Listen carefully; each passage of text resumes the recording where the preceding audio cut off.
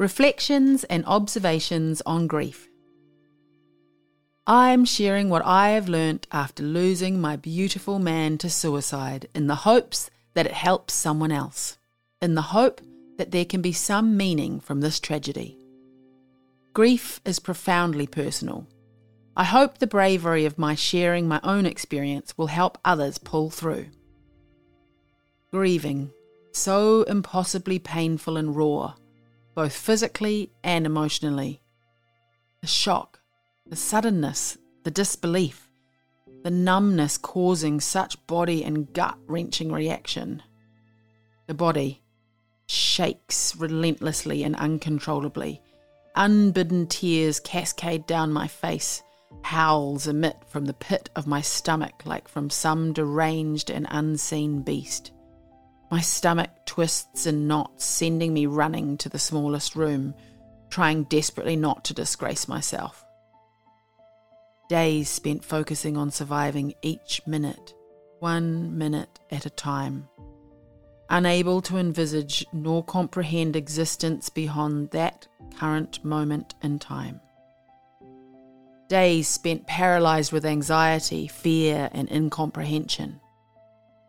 So desperately lonely attempting to make sense of the inconceivable, unexplainable, unforeseeable and unimaginable, trying to heal a broken heart when a chunk of me has been ripped away, never to be returned.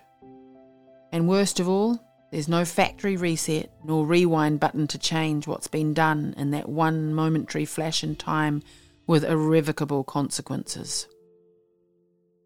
At the Kanchanaburi War Cemetery, for victims of Japanese imprisonment while building the Burma Railway, some prisoners were lucky enough to receive memorial plaques. Most spoke stoically of bravery and giving their life to God and the Queen, for the better good at all. Here are some examples. We loved you, dear, but God loved you best.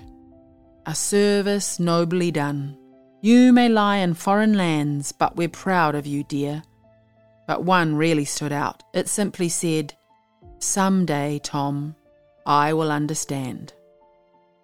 I grieve because I have loved. I grieve because my significant love has been taken from me. I grieve because my hopes, plans and dreams going forward have disappeared. What can I do to help stem the senseless losses and reduce the ensuing grief? What as a people can we do? What as a nation can we do? Words by Michelle.